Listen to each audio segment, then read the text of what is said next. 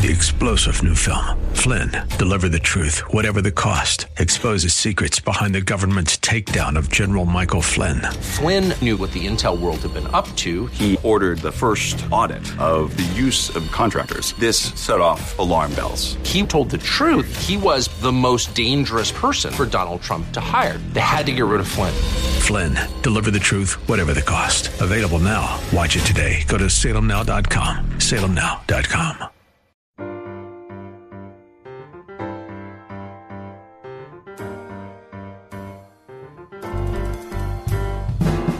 Welcome to His Life Revealed with Pastor Todd Granger of His Life Fellowship in San Antonio, Texas. We're so glad you've chosen to join us today. Our passion at His Life Ministry is to help believers know Him and show Him. So we keep it simple. It's just about Jesus. Our prayer for you today is that the Holy Spirit will make His truth plain to you so you can walk in freedom and enjoy the life of union that God designed you to live. And now, here's Pastor Todd. In Ephesians, they use a metaphor of the armor, so you have these pictures of swords and shields and all this other kind of stuff. But you know that the enemy is already defeated? We're talking about Jesus, the God, the Son of God, who's already put the enemy in his place. So you want to know how Jesus drives the enemy back? Just get a picture of this. It's like Jared there, being faced with a guy that comes at him that's a man that's so much bigger and so much larger than he is. Jared already knows he's defeated. But where's his protection? His dad steps in front of him and says, "You will not treat my son this way. You will not lay a hand on my son. This is my son." What protects Jared is the relationship. What protects Jared is his father's love. We look at these metaphors and they're applicable, and we're going to talk about each one, but understand that you're protected because of your union. If you're a Christian, you're protected because of your relationship with Christ. It is the life of Christ being expressed through us that protects us from the enemy and diminishes the enemy's attempt. And you know, the enemy's attempt, his whole emphasis is to diminish the reality of relationship with God, to take something away from it. You know, when Jesus was tempted in Matthew chapter 4, the devil's plan was to try to get Jesus to act independently of his Father. That was what it was all about. If he could get Jesus to see himself as being separate from the Father in any way, if he could get Jesus to see himself as being apart from the Father in any way, to act independently in any way, he would have won the battle. Because it wasn't whether or not Jesus could do the things that the enemy tempted him to do. It was whether or not Jesus was going to see himself as a resource, as a provider for his own life. Whether he was going to see himself independently of God. For Jesus to accept the idea of individuality or separation in any way would mean certain defeat. And that's the truth of the Christian life. If we see the Christian life as Christians as something that we hold together, as something that we support by our strength, as something that we live out of our own resources, if we see it that way, if we even see our individual lives as being our lives alone with the help of God, we see separation. There's an individuality. There's me and there's God. And I live down here and I hope He shows up for the bad stuff. And what kind of union is there? There's none. The truth of your life, Christian, is that the enemy's big plan for you is in some way, in any way possible, to get you to believe that your life is somehow separated from Him. That your living, that your goals, that your desires are somehow separate from His. That you are somehow completely apart from Him. Because if He can get you to believe that, then you live life apart rather than in union. And that's the goal. You see, Jesus didn't accept the idea of separation in any way. The enemy didn't have to make God the Father out to be the enemy. He couldn't convince Jesus of that. If he could just get Jesus to act as if life was his own to do with what he wanted to, if he could even get Jesus to do something that Jesus might believe was the will of God apart from God, he would win the battle. He tried to convince Jesus that the need creates the call rather than God, and to be his own source of supply by creating his own bread. In Matthew chapter 4, verses 2 and 3, I'll read that to you. Matthew says, "And he," that being Jesus, "went without food for 40 days and 40 nights, and later he was hungry." Let's stop there. Why in the world would he go without food for 40 days and 40 nights? Because Father told him to. His desire and his love for the Father was greater than his need for food. And he knew that through obedience to the Father, his relationship with the Father would deepen. Yes, it says that Jesus grew through the things that he experienced in this earth. And the truth is that he grew in what a relationship between a man, not the Son of God, a man and God was to be. He grew in that intimacy. He went without food for 40 days and 40 nights, and later he was hungry. I would have been hungry earlier. And the tempter came to him and said to him, "If you are God's Son, command these stones to be made loaves of bread." Well, now that's perfectly logical. And after all, I'm sure God didn't want him to starve to death, did he? So why not? He had the power to do it. And there's no commandment that if you had the power to turn stones to bread, that you shouldn't use it. Why not? Jesus refused. Jesus stood firmly in the truth and refused to act independently of the Father, even to supply what might have been considered essential. He spoke truth back to the enemy. He says, in reply in verse 4, he says, "But he replied, it has been written, man shall not live and be upheld and sustained by bread alone, but by every word that comes from the mouth of God. God is my provision." In other words, listen, Satan, my Father defines my need and my Father provides my need. You don't. You don't tell me what I need. I don't even tell myself what I need. My Father defines my need because only He can do it. He knows me better than I know myself. And my Father provides for my need. Every response given back by Jesus was given in connection to His relationship with the Father. Did you see that? Every response Jesus gave was given in context of His relationship with the Father and His Father's will.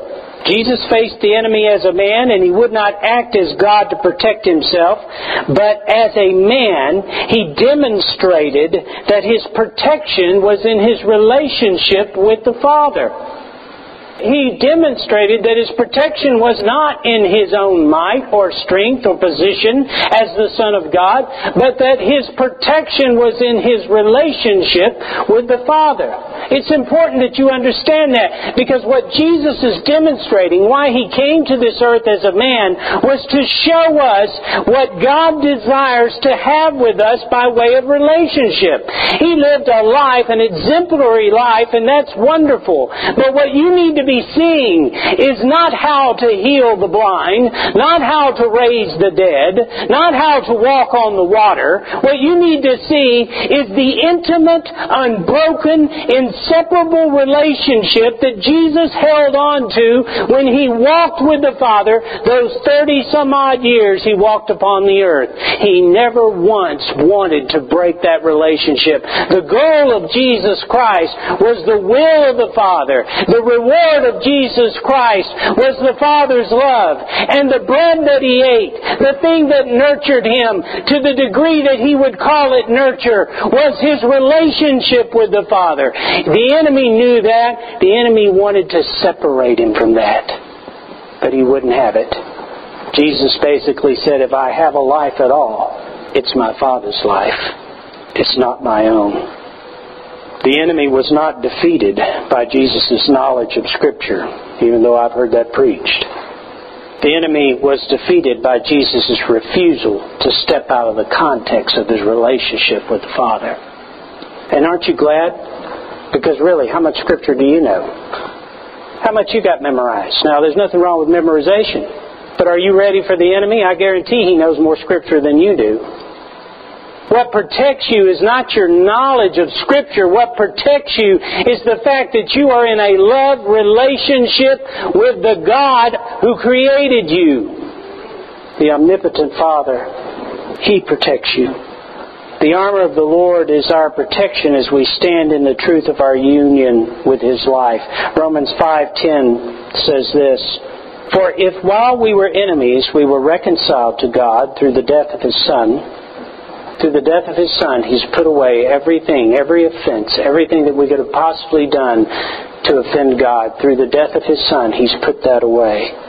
It is now much more certain, if He would have embraced us at that point, it is now much more certain, now that we are reconciled, now that He has put away every failure, every sin that we've ever committed or ever will commit, that we shall, get that, future tense, we shall be saved daily, delivered from sin's dominion through His resurrection life.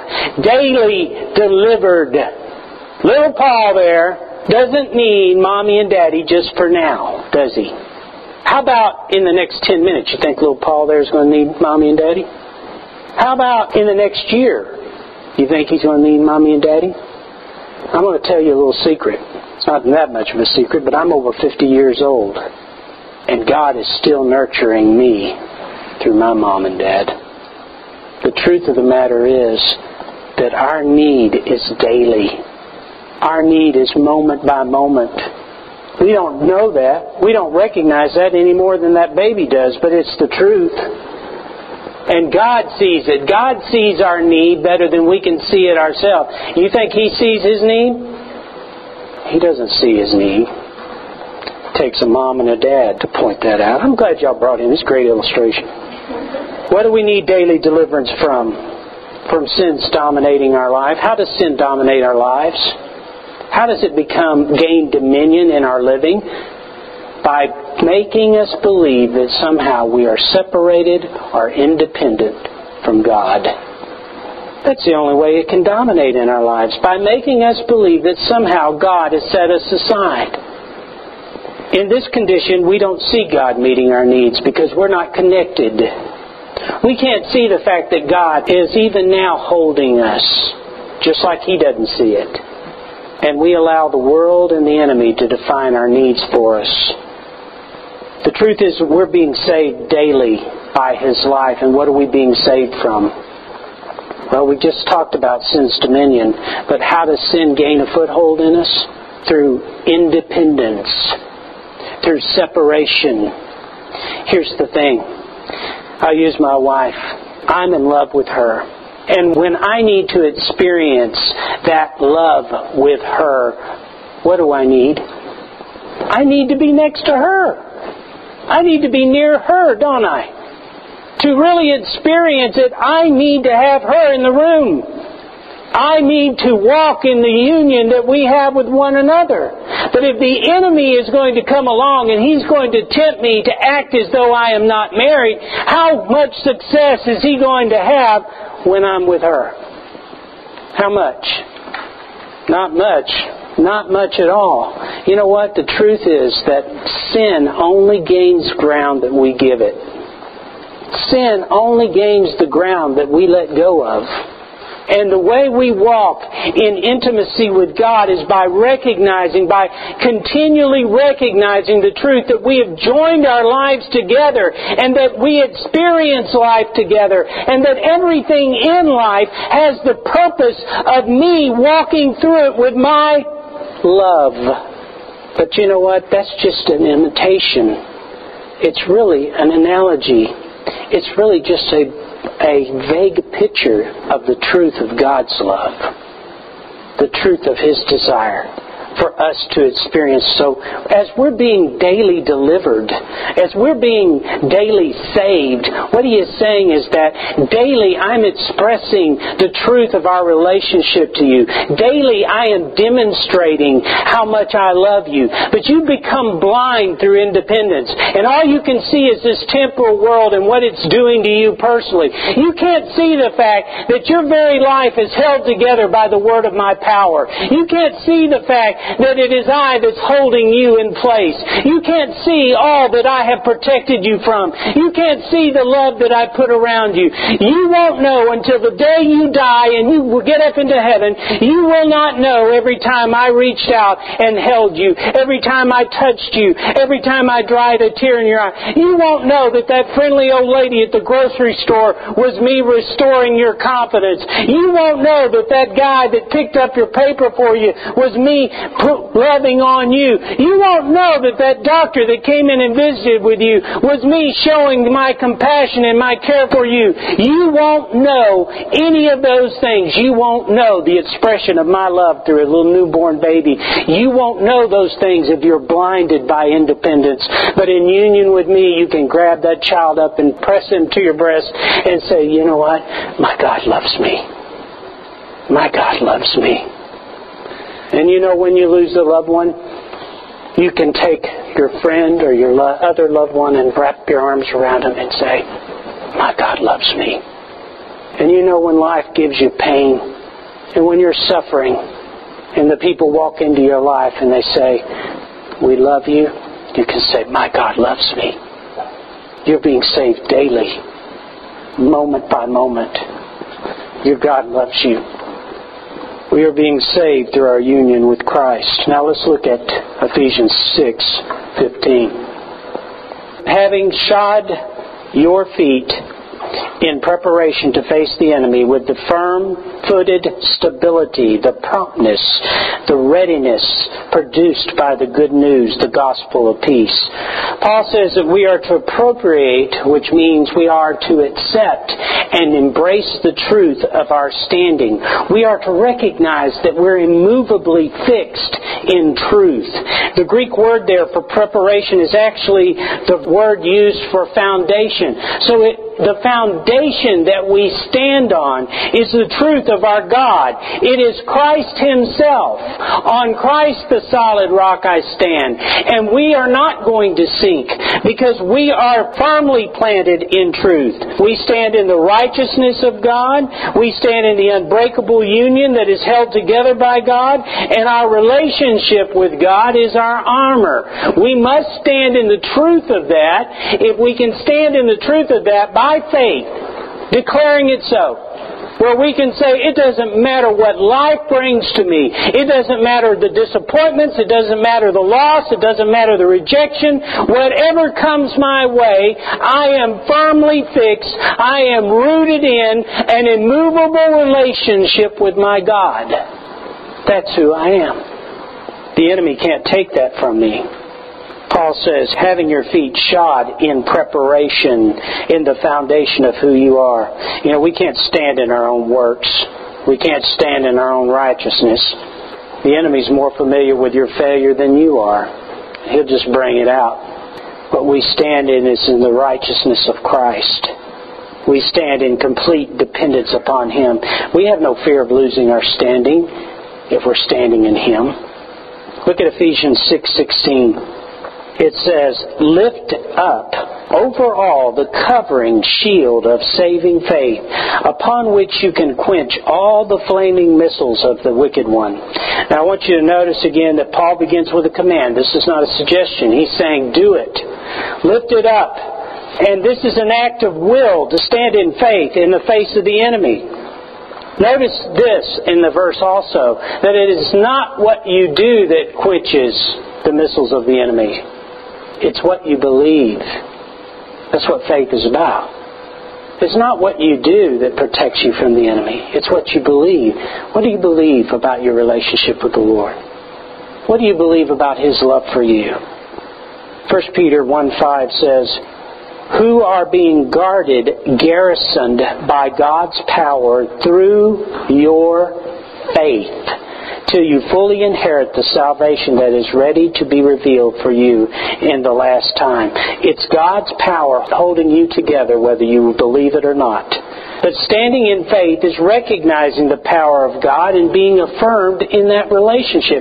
Don't you see, guys, we talk about this all the time, and I say that it's just about Jesus. And the reality of it is that it's just about the relationship that we have with Him and standing in the truth of that relationship. None of this is going to mean anything to you if you push it off as being a practice or being a religion or only being on Sunday or Saturday or whenever you worship, or being something that you pull out in times of trouble and difficulty. But when you know that you're in a love relationship with Him, that, by the way, He says nothing, absolutely nothing can separate. Not sword, not peril, not famine, not fire, not pestilence. Nothing can separate you from His love. He is determined to love you. He has put Himself in union with you, and He will not separate Himself. He doesn't care what you do. But the bottom line of it is that He is loving you for the purpose of growing you in that love relationship. So here's the truth of it. I rob myself when I believe that I'm independent. I rob myself when I act in sin, when I go forward and do things. And everybody here knows sin doesn't suit you. You all know it. I've said this a million times. Do you really have to punish an alcoholic for being an alcoholic? Do you? Do you really have to punish the bitter for being bitter? Sin doesn't suit you. It doesn't work for you. It eats you alive. Why? Because you weren't made for sin. You were made for God. And as we walk in the truth of our relationship with God, as we by faith affirm that truth by saying, you know what? I got up this morning with Jesus. And I walked out the door with Jesus. And I know that I don't face anything alone. I do not face any rejection alone. I do not face any separation. I do not face any of those things alone. Whatever life may bring to me, I am going through it with Jesus, and we're sharing it together. And you know what? They that wait upon the Lord, He will wrap His strength around my weakness. And everything that I face, in every situation that I come into, He's doing this. This is my son. This is my son. This is my loved one. They that wait upon the Lord are renewed in His strength. His desire is that we grow in truth, that we grow in intimacy by recognizing the truth by faith. Here again we see that we must appropriate it.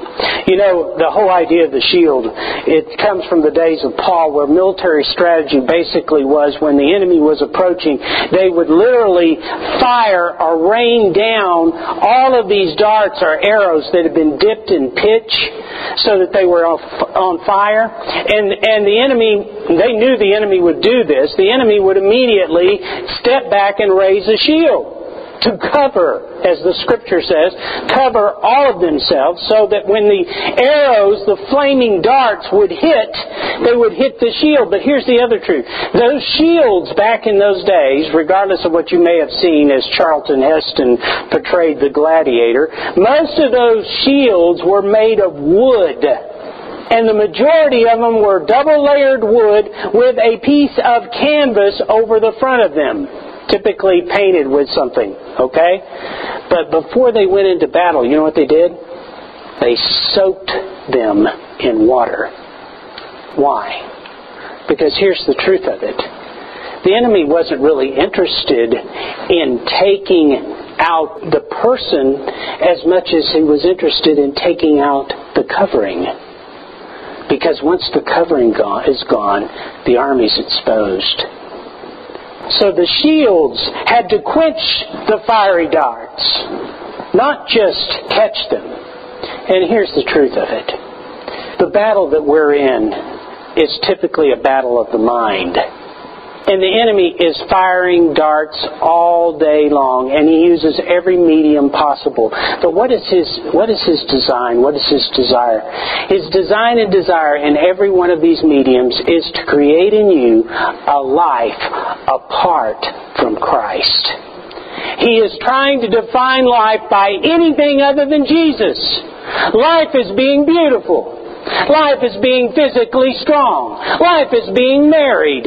Life is having a beautiful girl. Life is having a handsome husband. Life is driving the newest car. Life is being wealthy. Life is having all of these things, being popular, being powerful, being materially minded. Life is in all of these things. And they're being fired at us from overhead. And Paul says, raise the shield. You notice he doesn't say, when the arrows come.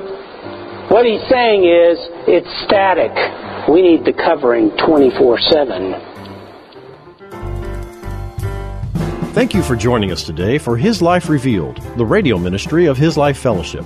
We hope today's message has encouraged you to yield to His life in every situation, rest in His life, moment by moment, and receive from His life all that you need to show Christ in this world. To get to know us better, visit us on the web at hislifefellowship.org or on Facebook at His Life Fellowship. And join us for worship services on Saturdays at 5 p.m. at 7015 Wurzbach Road. If this message has blessed you, you can help support this program with your gift to His Life Ministries, P.O. Box 781-529, San Antonio, Texas, 78278. And now, before we go, our prayer for you this coming week is that the image of the invisible God would be visible in you and that you would remember that wherever you go, whatever you do, the hope of glory is Christ in you. 3-star General Michael J. Flynn, head of the Pentagon Intelligence Agency, knew all the government's dirty secrets. He was one of the most respected generals in the military. Flynn knew what the intel world had been up to. He understood its funding. He ordered the first audit of the use of contractors. This set off alarm bells. The explosive new documentary, Flynn, Deliver the Truth, Whatever the Cost, uncovers the facts behind this scandal. Flynn told the truth. He was the most dangerous person for Donald Trump to hire. I find out the worst enemy that I'm going to face in my life is right here in America. They took my assessment and they wanted me to change it. And I was like, I'm not changing it. They had to get rid of Flynn. With in-depth interviews, archival footage, and never-before-seen personal records of the man behind the headlines. I just felt like I was drowning. Flynn, Deliver the Truth, Whatever the Cost. Available now. Watch it today. Go to salemnow.com. salemnow.com.